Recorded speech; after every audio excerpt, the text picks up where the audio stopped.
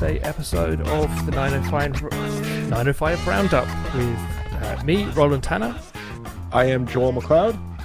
And we're welcoming back today two of our favourite regulars. First of all, Laura Steiner from the Milton Reporter, senior reporter at the Milton Reporter. Welcome back, Laura. Thanks. Good to be here.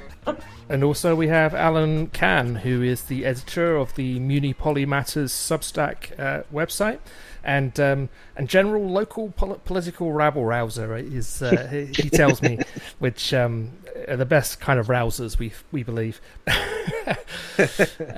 Welcome back, Alan. Thank you very much, Roland. Nice to be here. And we thought that, we started off the kind of municipal election season earlier this week, just with a kind of roundup of what had been happening, in particular in Hamilton. I mean, a general look. We were looking at Vaughan, but we certainly took quite a bit of a look at Burlington and Hamilton as well. And Laura and Alan are very much our kind of experts in other parts of Halton and in Peel and York, and indeed across the country. And so we thought we would invite them back to kind of give us an update on what's been happening in those regions of the 905. So, Laura, why don't you start us off first? I mean, it looks like there's actually some interesting races kind of bubbling up in Milton. It somewhat unexpectedly, Milton looks like it might be one of the more interesting elections this municipal season. Yeah. So I think the biggest headline is Mayor Krantz is running, or Mayor Krantz will run again. I think we've known this since March, practically. He announced it at March the mayor's 1965. The headline, yeah.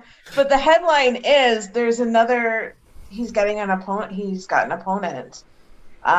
Ward 4 regional Ward 4 councillor Zishan Hamid has thrown his proverbial hat in the ring, and there's those two are probably, there's two others whose names I'm not familiar with, that are going to contest the mayor's race.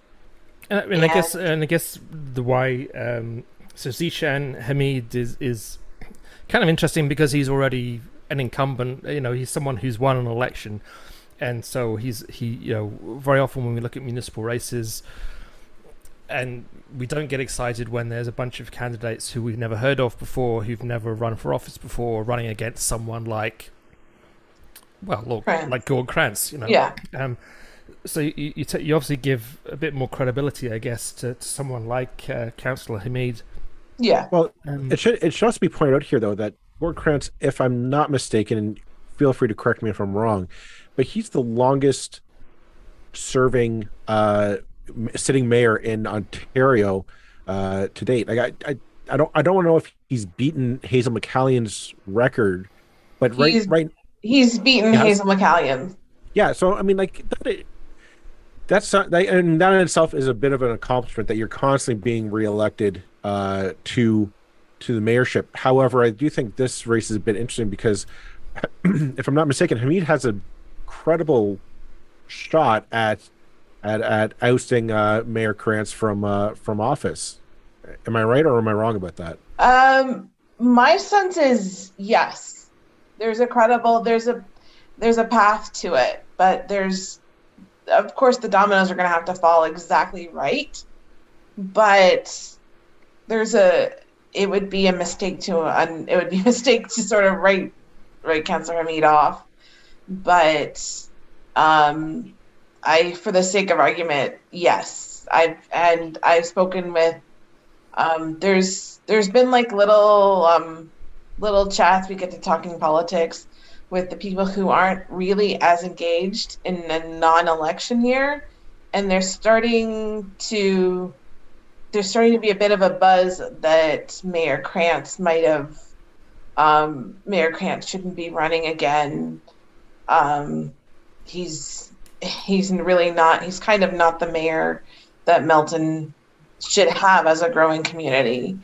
And when you get, and it's sort of, the buzz has been kind of building by election the last couple of times. And when you get some people who aren't as engaged in politics talking like that, then yeah, there's definitely a shot and a way through. Alan, I saw you waved your Yeah. hand there a minute. Do you want Yeah, to chime in? yeah, definitely. Because what Laura said is very clear and concise. Because Milton now will have a very clear and distinct competing visions, if you will, between what the town is, and I guess, and what the town wants to be. And I think Councillor Hamid is on the side of what the town should be and wants to be going forward in the future.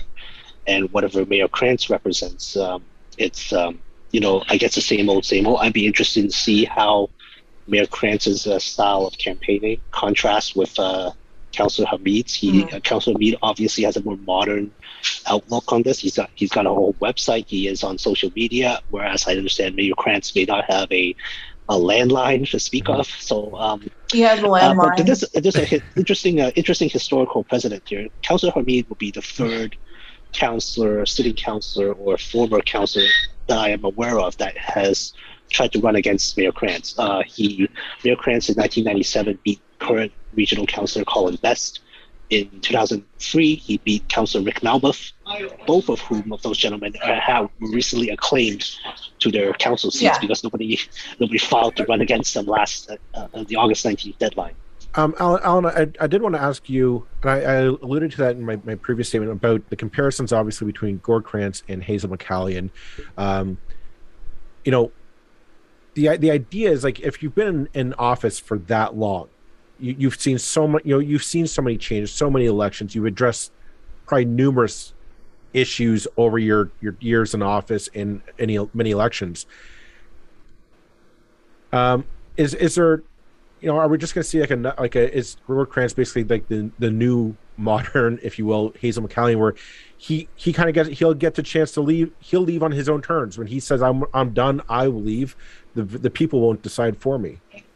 Well, that's what we're going to have to see going in the election in October. But my understanding is, and I don't know Milton as well as I do in Mississauga, Hazel McCallion in Mississauga was, whether you agree with her or not, she was at least a fighter. She fought for the city. The legendary stories are that like premiers would cower at the sight of Hazel coming to Queen's Park. I mean, it was just that sort of intimidating presence that Mayor McCallion had over almost 4 decades running one of Canada's largest cities. And Mayor Krantz, from the people I've spoken to, does not express that sort of fighting spirit, with all due respect, that I think some of his detractors would have wanted him to say.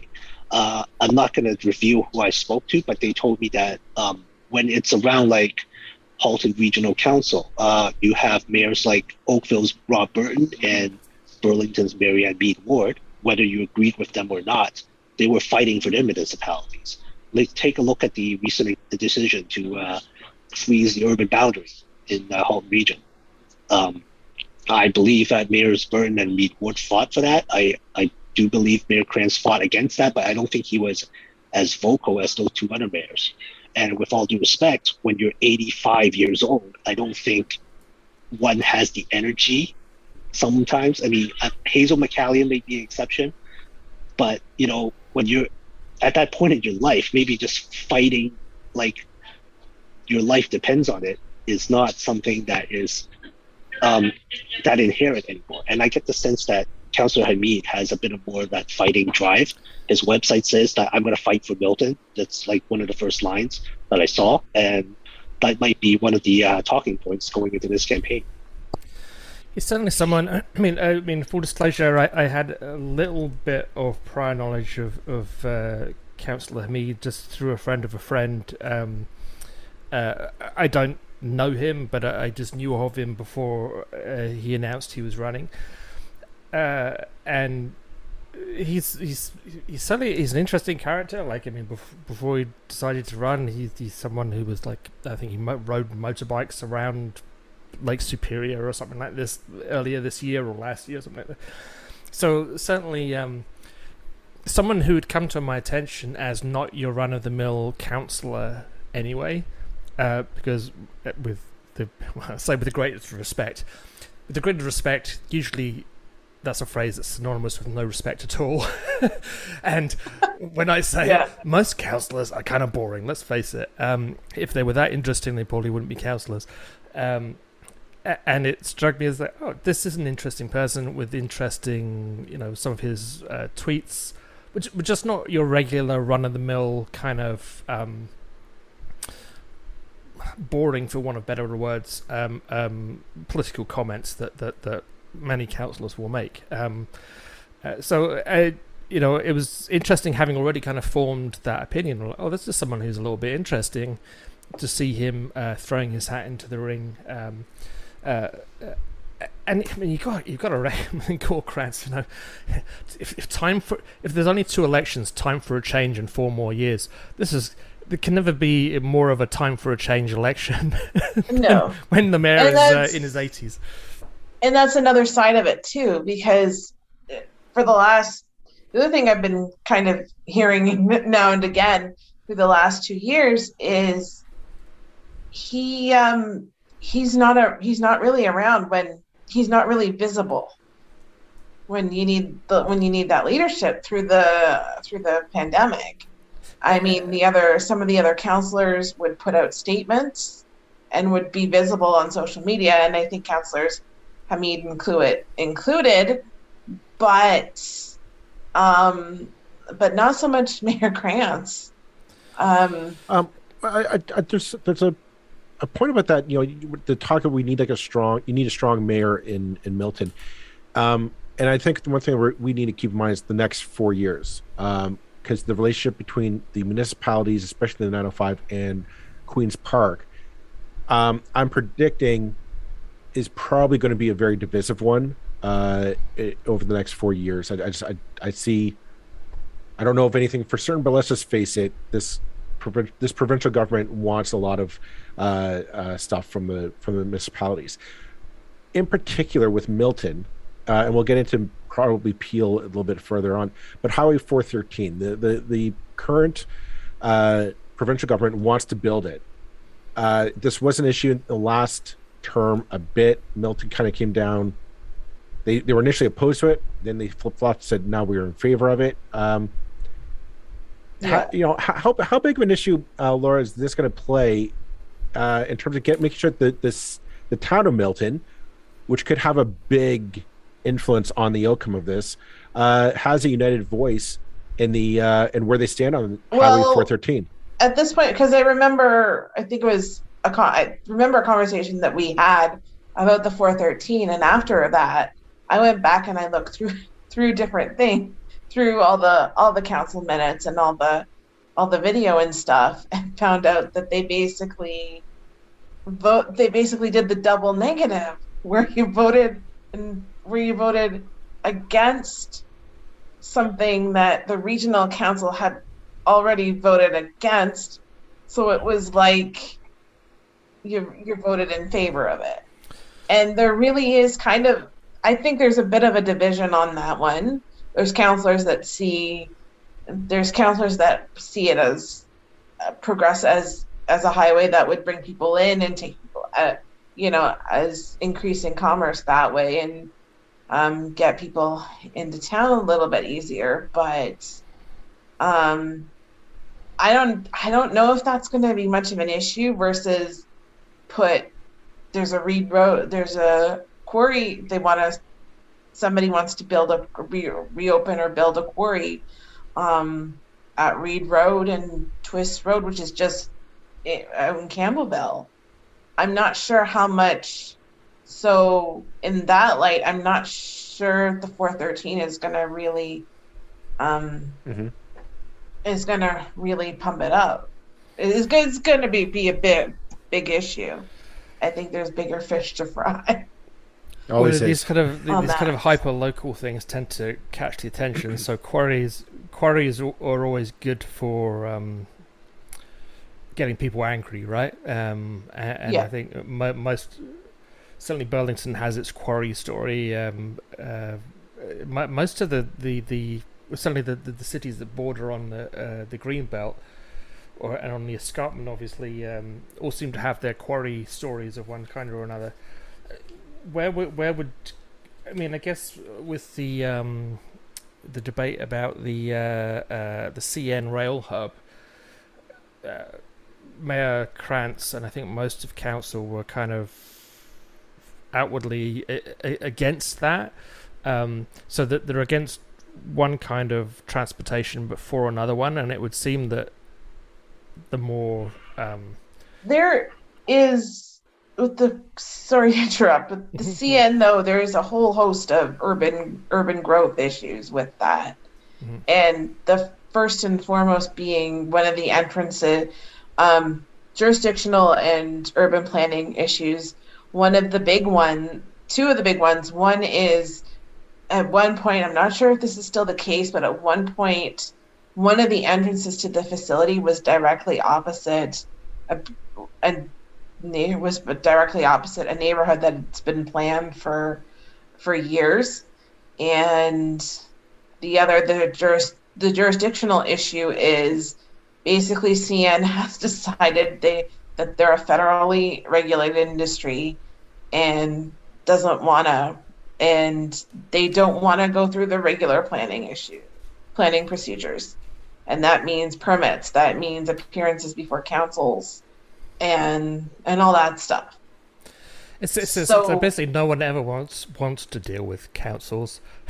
It's just that, we have laws and you have to. But yeah, I mean, CN falls into that same realm as say airports do, without mentioning any particular highly litigious airport that might exist. They also fall under federal government and are kind of exempt from municipal jurisdiction.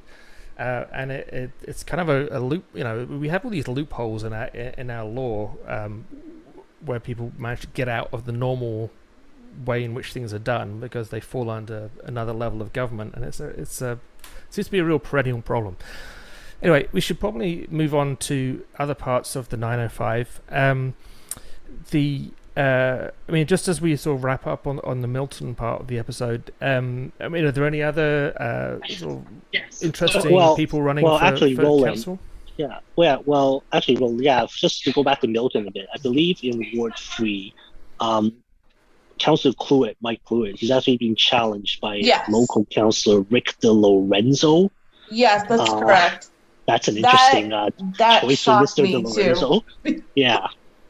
It didn't surprise me Samira Ali. It didn't surprise me Samira Ali went for the regional council spot as Councillor Hamid is running for mayor. But when I saw DeLorenzo's name, I thought, that's interesting, considering that Councillor Cluett won 80% of his re-election in 2018, and he pretty much owns that ward, quote unquote. So, so why would he do that then? Yeah, Laura could probably answer that. I honestly no idea. I can't even guess. If I were to guess, I would say the growth thing probably plays into it. He's been noticing that he's been aligning himself a little bit with Councillor Best, and Councillor Best, Councillor Best came up with the idea to kind of kick the debate over expanding urban boundaries in Milton down the road another few years. So that would be my guess. But we're seeing a kind of pro growth, pro accelerated growth, and pro more moderate level of growth. Yeah, it's sort of moderate, the moderate versus that's kind of what I suspect happened there, but I don't know for sure. That surprised me. Before we pass on to the next topic, I do want to get your take, both you and Alan's take, on the Halton chair race, which kind of snuck up and became a bit of an what's going on here moment. For listeners, initially Gary Carr was going to retire or it was heavily rumored. I mean, he never said anything, but it was heavily rumored. Heavily rumored. He was not running. He was going to kind of gracefully walk out and leave that, and leave it to somebody else. To which Jane McKenna, Burlington MPP, said, "I'm not running for re-election in the last provincial election." Instead, she was declaring her intentions for regional chair, which all of a sudden Gary Carr comes in and says, "Guess what? I'm back." And kind of just what's your take on all this? And also, I think it's because of this the issue I mentioned before, the urban growth boundary, the vote on it. And it really, I think Jay McKenna might be one of the races where it really is kind of like this proxy war between the governing conservatives in Queen's Park and, I guess, local or progressive types who are, I guess, smart growth representation. Because, and there's an interesting political backstory here in that Gary Carr is a former progressive conservative MPP, former Speaker of the Ontario Legislature, who only got that job because the opposition at the time voted him in. He was a bit of a maverick in his own caucus.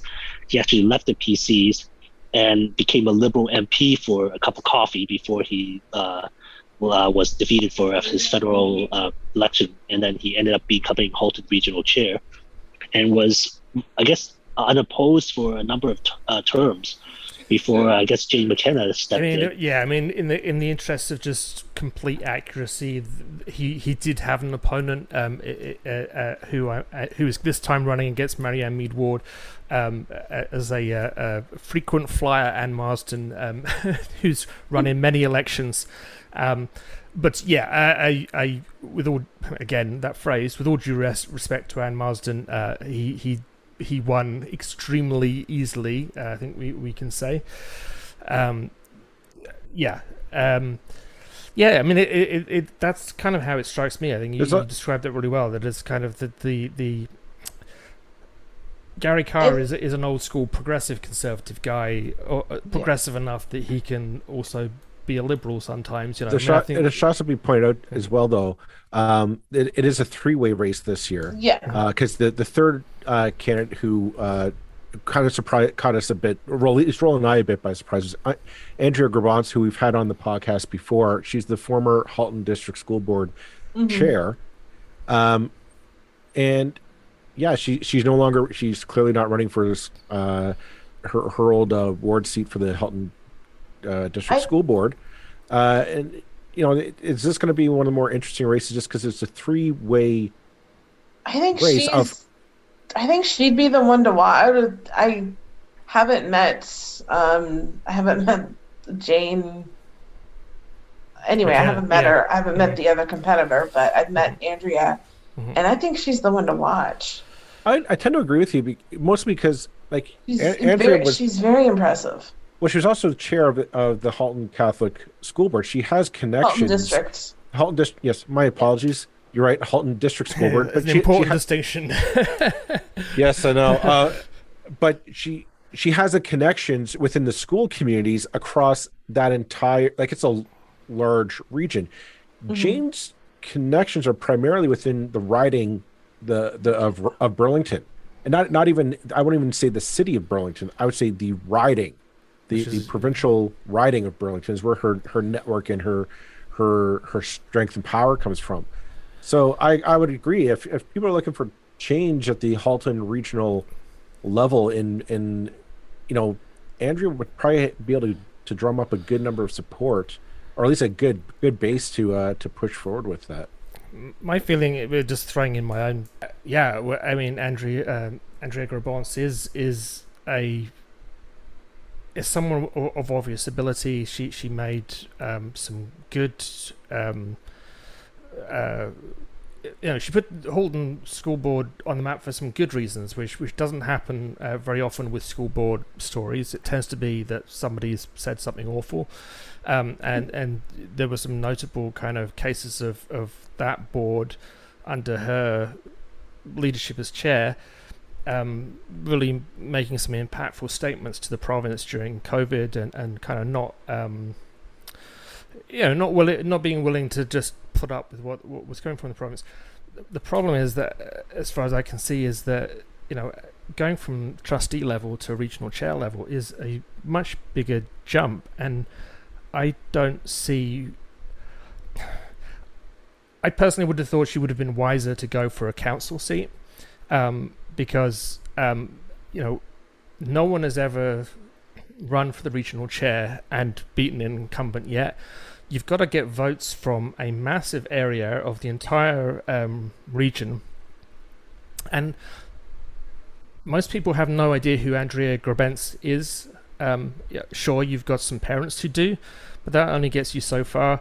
It's impossible as someone who's never run before, who doesn't have a kind of background, to get the bodies who are going to go and knock on doors for you. So that would be the challenge. I see. I mean, I if I was proved wrong, if she was to win, I think she'd probably be the most interesting regional chair we'd had in a very long time. It would certainly be a breath of fresh air. I just think that the practicalities are that we may know she's an interesting candidate. How do you get that message to the voters who just are so... the regional chair race is just such a non-entity. But I think she's got a shot because there's really only 3 candidates running, and if there were more candidates, that would dilute the vote, and it would have been harder for Andrea to get attention. But if she's just facing 2 people that are almost, in a sense, career politicians. I think Jane McKenna has bitten off way more than she can chew here. I think she's massively overestimated her the affection with which she's held by the population, which I think is actually close to 0. Wow. Well, I mean, that's a statement. Jane McKenna couldn't get more than a couple hundred votes when she ran for council here. She became an MPP because Burlington elects Conservative MPPs, right? Or PC MPPs, and she was the first PC MP to actually be beaten, and fine, she won it back again because of her loyalty to Patrick Brown. Basically, that was her support for him, guaranteed that she got another kick at the can, and in a more favourable election, she won it back. But it's not about Jane McKenna. It's about Burlington being a generally strongly, not a strongly PC city anymore.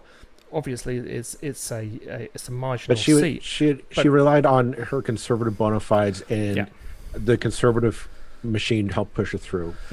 And I think she's thinking she can bank on those same connections for this regional chair race. And it's not, again, I mean, in Milton, who knows who Jane McKenna is in Milton? I don't. Yeah, exactly. You know what? Who knows who she is in Oakville? Very few people. On that note, let's move on to Peel.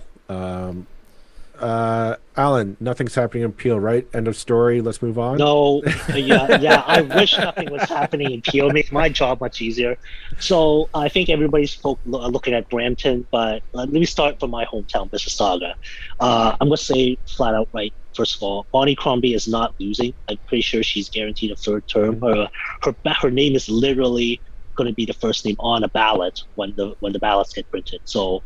Is there a contender there at all? I don't know of anyone other than Bonnie Crombie a real name. I don't see anybody that I recognize. There might be one named like Derek Ramke soon, may have run before in 2010 or 2014, but that was before I think Bonnie became the mayor. What people really need to focus on in Mississauga is the local races for council.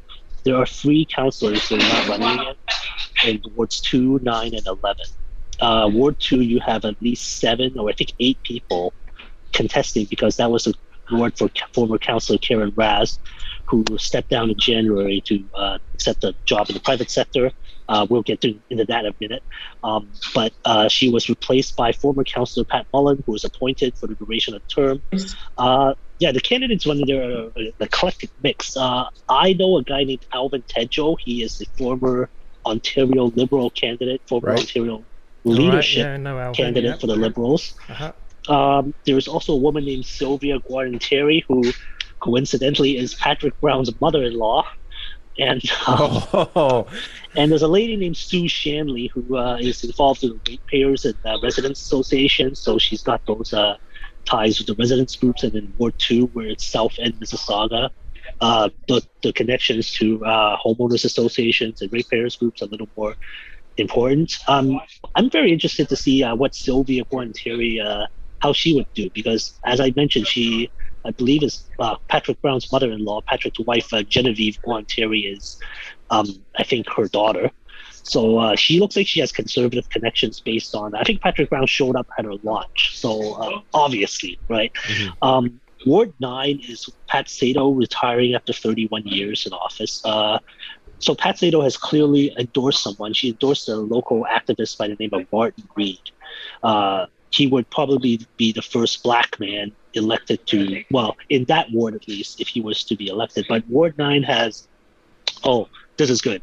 Ward 9 has about 11 candidates, ranging from school trustee Noka Dagru, former Liberal MPP Bob Delaney, and former NDP provincial candidate Nicholas Raba. Raba Fine Foods is the family where he's from. Oh, and also a gentleman by the name of Peter McCallion. Now, if that name sounds familiar, that is Hazel McCallion's son. He registered on the deadline. So yes, Peter McCallion, I believe he's around 69 years old or 68, and he's in the real estate industry. And if anybody remembers, there's a story there, isn't there?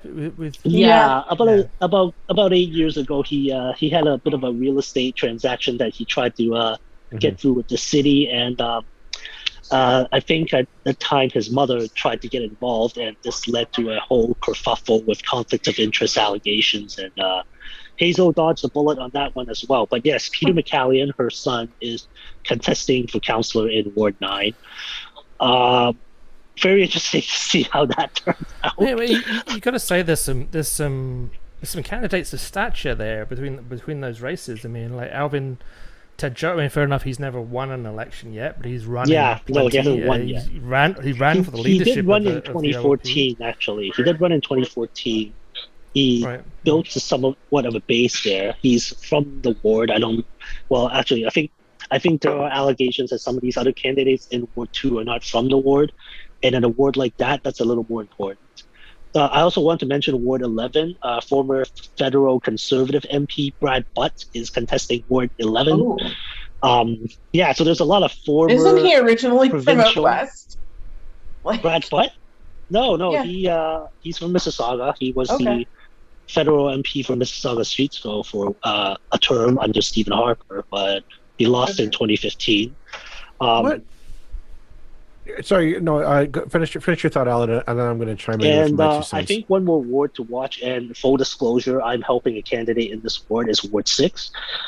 This is Councillor Ron Starr's ward, as in Ron Key Car Star, or the Keymaster, as I like to call him.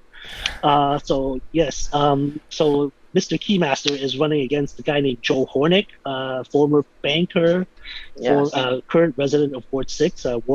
Is there a story behind that nickname? Sorry to interrupt. I made that up. Okay. Just a refresher on the Karen Rass story. Ron Starr was accused by Karen Rass, who I mentioned before, the Ward 2 councillor. She stepped down in January. The reason she stepped down, she later revealed, was that her car was vandalized up to 7 or 8 times in the space of 2 years in the city's underground parking lot. And she accused Councillor Ron Starr of keying her car. So the city had not launched an investigation before because Councillor Rass wanted to keep it private, according to the mayor. When this was blown up in the press earlier this year, the Integrity Commissioner was called and he started an investigation. That investigation concluded a few months ago, and this is all on public record. The IC's report said that Ron Starr did vandalize Councillor Raz's car. Based on the evidence that was provided, Ron Starr's lawyer and Mr. Starr is contesting those allegations. He still denies that he did this. And I believe there are currently some lawsuits that Mr. Starr is pursuing with various parties. That's the extent of the knowledge that I know of. But yes, you would think that Councillor Starr would probably focus on his legal issues than running for re-election, but that's what he did. And what I do. And so he is running against who I mentioned, Mr. Hornick, and a third candidate named Mohammed Kamil, who, if you Google his name on Facebook, you will find that he actually was door knocking and handing out flyers for Joe Hornick in the 2018 election. So there's three candidates there. I'm impressed that Joe has managed to maybe quote unquote scare off any other possible challengers, because you'd think if you've got an embattled incumbent like this, you would see a whole bunch of people jumping in. But I think the consolidation against Mr. Starr has focused on Mr. Hornick, and I think I want to just jump in and then make a comment here. And this is something that we mentioned in the last episode, was the number of federal or provincial politicians, failed provincial or federal politicians, who are now jumping into the federal scene, municipal scene, as almost like, is it a consolation prize? Is it like, I cannot not, it's the only job I know. All I know is how to politic and how to campaign. So if there's no option at the provincial or federal level, well, I'm just going to bum around my hometown and find a ward seat somewhere that I can sit in. Like, what I was wondering, what do any of these people possibly bring to the table in terms of a vision or an idea for Mississauga, other than the fact of, well, I was also at this level of power, so you should give me the seat at this level of power. Well, I mean, if you're upset about Brad Butt in Ward 11 and Bob Delaney in Ward 9, you should look at Brampton. I can move on to there, because there's a number of candidates running in Brampton who were either failed nomination candidates who ran previously for federal MP, or who whatever. There's two former NDP candidates that I know of who are running for ward councillors in the city of Brampton. And I guess, I mean, to be fair, I guess, you know, most people who go into politics don't win on the first kick of the can, right? And you exactly. need to keep on going if at first you don't succeed and so on. So, and like in the case of Bob Delaney, he didn't really he lost in 2018, but he didn't jump right in to run for a city council spot in the same year. I mean, he waited. I mean, it's been 4 years, so I don't know. Maybe he just thinks he's got a shot because it's an open ward and there's a base of support there. But in Brampton, in Brampton, it's just fascinating to me because Patrick Brown is on the ballot again after having been kicked out of the federal conservative leadership race. Shocking. There were a number of candidates that kind of jumped out at the last second because they realized that Patrick Brown probably isn't going to win. The only name on there is a woman named Nikki Kaur. Now, your listeners may not be aware of this, but Nikki Kaur was the whistleblower who blew the whistle, so to speak, on Patrick Brown's shenanigans up in City Hall for the past year, ranging from allegations that Patrick Brown was getting city staff to work on Peter MacKay's federal conservative leadership to his own conservative leadership campaign this year, allegations that Patrick Brown used his influence to hire failed region of Niagara employees into the city of Brampton. So it's all that whole swirling thing. Your friend Sam Graywell at The Pointer has done extensive reporting on this issue. Yep. He will know exactly who Nikki Kaur is. So here's the thing. Nikki Kaur's campaign manager, as far as I understand it, is a guy named Nick Kovalis, he who ran Doug Ford's leadership campaign, or he who ran Doug Ford's re-election campaign this past June, as well as currently also managing somehow John Tory's re-election at the same time. If you follow Nick Kovalis' tweets, he said that he had a lot of dirt. It's almost as though Nick Kovalis is running for Brampton mayor, and not this poor woman Nikki Kaur. I feel like she's almost like a proxy civil war almost. A proxy war. It's almost like a proxy war. I'm very interested to see how this unfolds. I mean, this is conservative against conservative, and nothing gets nastier than conservative. It's like I can't make this up, right? I'm not gonna. I don't know of anything for sure, but doesn't this just reek of Doug Ford playing a little bit of behind the scenes? I want to turf out my hated enemy, Patrick Brown. Because I think Ford wants to keep John Tory. It's like Nick, go out and work your magic and get my people at the municipal level where I need them to be, so that my job is easier as That, premier. but Alan, I and I think Here's the thing, Like though. the day that Patrick Brown was kicked out of the leadership, Nick Gonzalez tweeted out, basically, I thought he was being sarcastic, but it turns out to be real. He said, if you can formulate a coherent sentence and are in support of Highway 413 and want to be the mayor of Brampton, DM me immediately. So he was saying Wow. at that time he was saying, I want a mayoral candidate to back, and you have to support Highway 413. So I mean, the provincial agenda is right there, yeah. and he Yeah. wants to Yeah. pick a municipal standard But- bearer that will support that. I don't know. My theory, and again, it goes back to reporting I did on the Milton campaign. My theory as to why he was thrown out of the race was it actually had to do with the names on his nomination papers. That maybe somebody did some investigating and found out that one or two of them might be fraud. Let me put it this way. Completely theoretical. No, well, I have no I proof. will say that if we had a more what's the word I'm looking for? If there were more journalists still on the pay of newspapers in this province, and there were, people such as yourself, Laura, with the time getting paid to investigate leadership elections and whose names are on things like nomination papers, who donates, who pays for the memberships, that would be a very interesting line of investigation, and not just for the PCs, for probably any of the political parties. There are rules and laws written in the province of Ontario that I suspect are routinely not enforced during leadership elections, and it's not right. It's not right. I mean, somehow this is just seen as an acceptable way of doing business. But to bring that back down to ground, so to speak. So what is Brampton going to be left with? Is Brampton going to be left with nepotism or obedience? Nepotism to Patrick Brown or obedience to Doug Ford? Is that how it works? Well, I don't know. The sort of divisions we've seen around Brampton City Council the past year, they've really been out in the open. I thought Brampton Council had divisions before, but this is even worse. You have one councillor being accused of sexual harassment. He's still on the ballot. Two councillors are not running again. One of them had actually withdrawn on the day of the registration. I think he said he wanted to fulfill a term limit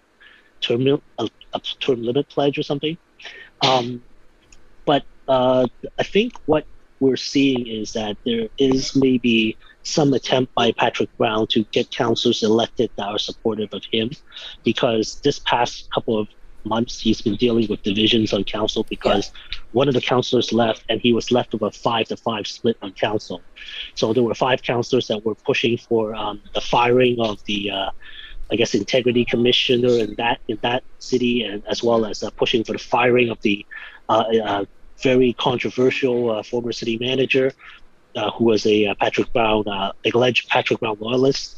So because those things happened, and then there was a whole controversy about filling a council seat, because one of the councillors was elected as a PC and PP in June. Mm-hmm. That never went through because councillors just refused to meet, and so they were denied the quorum.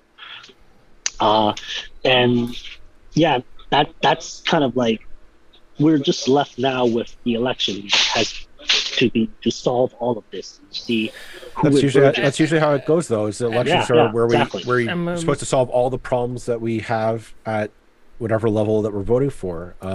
But my understanding is, Alan, I mean, you had some polling data on your website this week, and I thought, that after all the scandal and everything, and the fact that Patrick Brown has taken, he didn't want to go to Brampton in the first place. It was his third choice of job.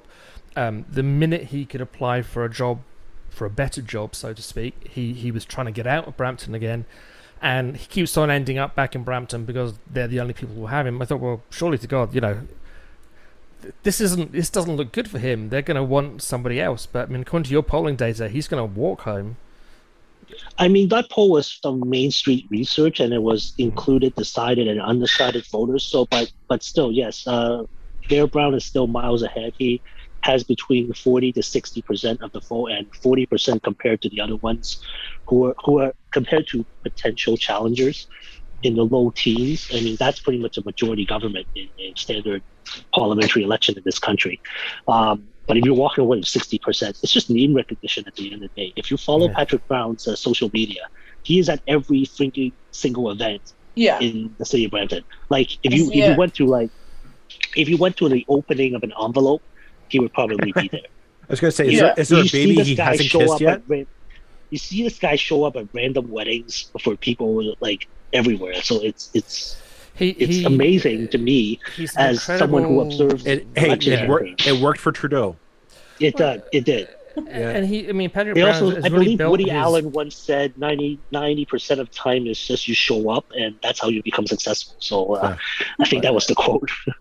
And Patrick Brown is certainly, his whole career has been built on that kind of personal connections with individuals, with community groups. He did it when he became leader of the PC. It's like no one thought he had a chance of doing that, and he did it purely by and to give him credit where it's due, through hard work. It's just a shame he doesn't show the talent for actual governing that he shows at getting people to sign up for memberships. But yeah, I mean, it seems, and I don't think there's any politician in Ontario probably who's better at reaching out into different ethnic groups, different religious groups, and making connections there, and kind of persuading them to be loyal to him. It really is quite a phenomenon that I think other people, such as Stephen Del Duca to an extent, have tried to emulate and not nearly been nearly as successful with. So there's something there, but it's just when it comes to the politics of Patrick Brown, it's like I kind of feel with Brampton, it's like, seriously, guys, do you not have some civic pride that wouldn't it be nice to have a mayor who wants to be here? But I don't know. Yeah, I think maybe it's just the overall Canadian general ability to forgive and forget, and just to give people a second, third, fourth chance, maybe. And it looks like the Brantonians are willing to give this guy a couple more chances before they tire of him eventually.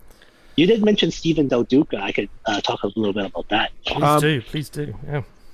Yes, please. Well, in York Region, it looks like Stephen Del Duca has completed his transition from being the former Liberal Party leader to a almost Ford supporting conservative type, because he is running for mayor of Vaughan.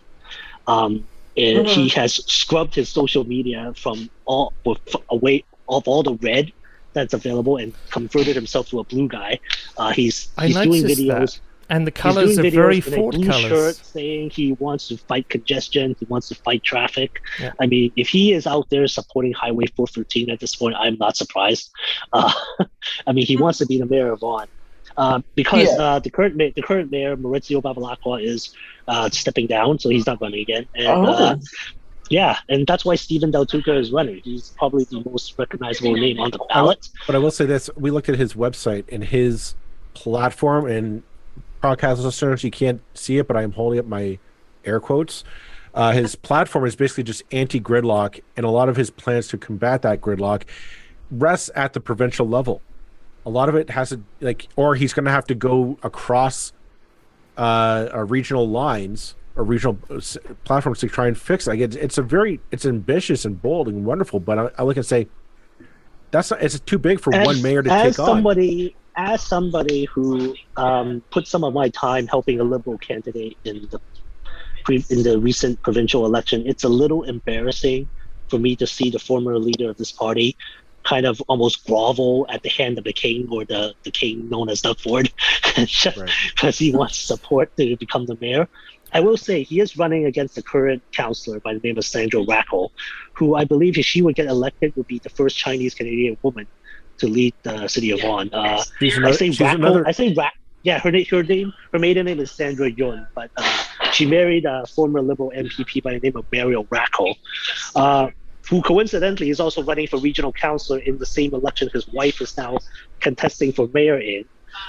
There was a former Liberal MP by the name of Deb Schultz who was on the ballot, but she withdrew because she had a recurrence of cancer, and she announced on press release that she has to go and get herself healthy and cannot run a mayoral campaign. Well, Uh, we wish her all but the yeah, best, that's for sure, in her yeah. recovery. But actually, Yeah. there's something very interesting going on in Markham and Richmond Hill. Let me start with Markham because it went for the longest time that there was almost nobody on the ballot running for mayor.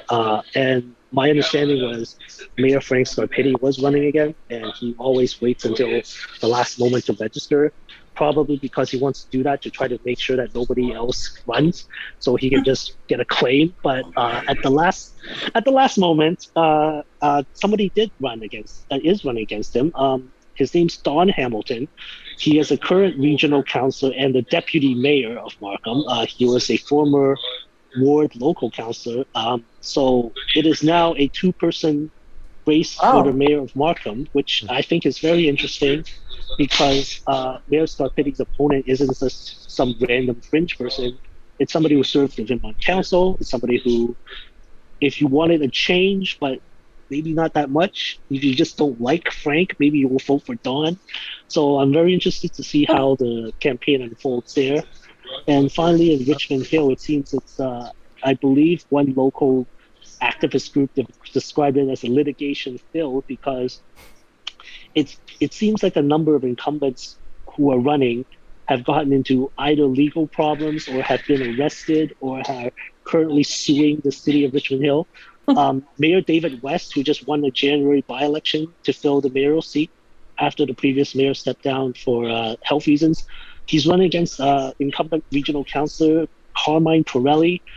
Mr. Pirelli is currently suing the city of Richmond Hill and various former staffers, his current council colleagues, except two of them, for I think it was something to do with him using $140,000 for a green bin program that was not approved by the city, and he was reprimanded, and now he's suing the city he wants to leave. There are also currently two councillors who are running for re-election. One was just had to, I think she was fined $5,000 for some reason. I can't remember what. But the other councillor running for re-election was recently stopped at a TTC stop on his way back from I think a baseball game by TTC Yep, I remember people. That story. Yep. And he looked like he was resisting arrest. So I don't know. I'm gonna have to jump in there. Yeah, I see we're coming up. We're coming up on our time for the episode. So I'm gonna. Yeah, I think we're gonna have to stop it at Richmond Hill. I think that's as far east as we'll go in the 905. But Alan and Laura, thank you so much for coming back onto the podcast. To both of you at the same time, nonetheless, so we can have a real fulsome discussion about the races. We'll probably reach out to you guys again before the election happens to just talk about what's going to transpire. Why are you suing? Why are you running for council for the city that you're suing? Is what I wondered about Richmond Hill. I don't know. It's not the first time this. We'll discuss it. All right. We'll discuss it afterwards. Continue. Yeah. All right. Thanks very much, I'm everyone. Sorry.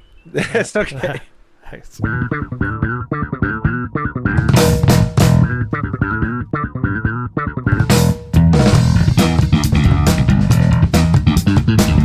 That's it for this episode of the 905er. Thank you for listening.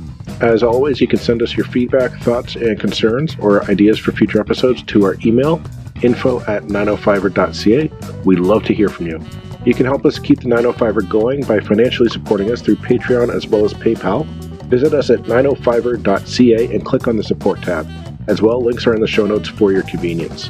Lastly, you can find us on social media. Search for _905er on Facebook, Twitter, Instagram, and LinkedIn.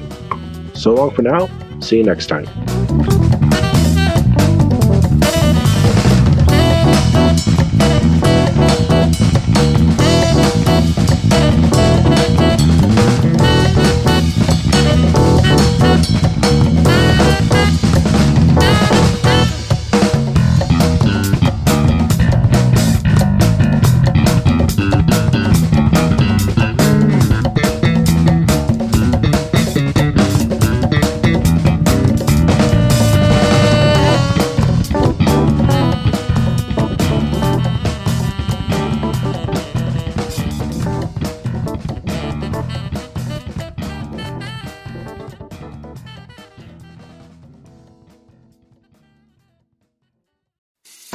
I'm Matt Kundle, host of the Sound Off Podcast, the show about podcast and broadcast. Since 2016, we've been speaking with amazing people who have populated your ears for decades. Legendary broadcasters, research wizards, talent experts, podcasters, voice talent. Almost 400 stories, all for free. Subscribe or follow the Sound Off Podcast on Apple Podcasts, Spotify, Amazon Music, or at soundoffpodcast.com.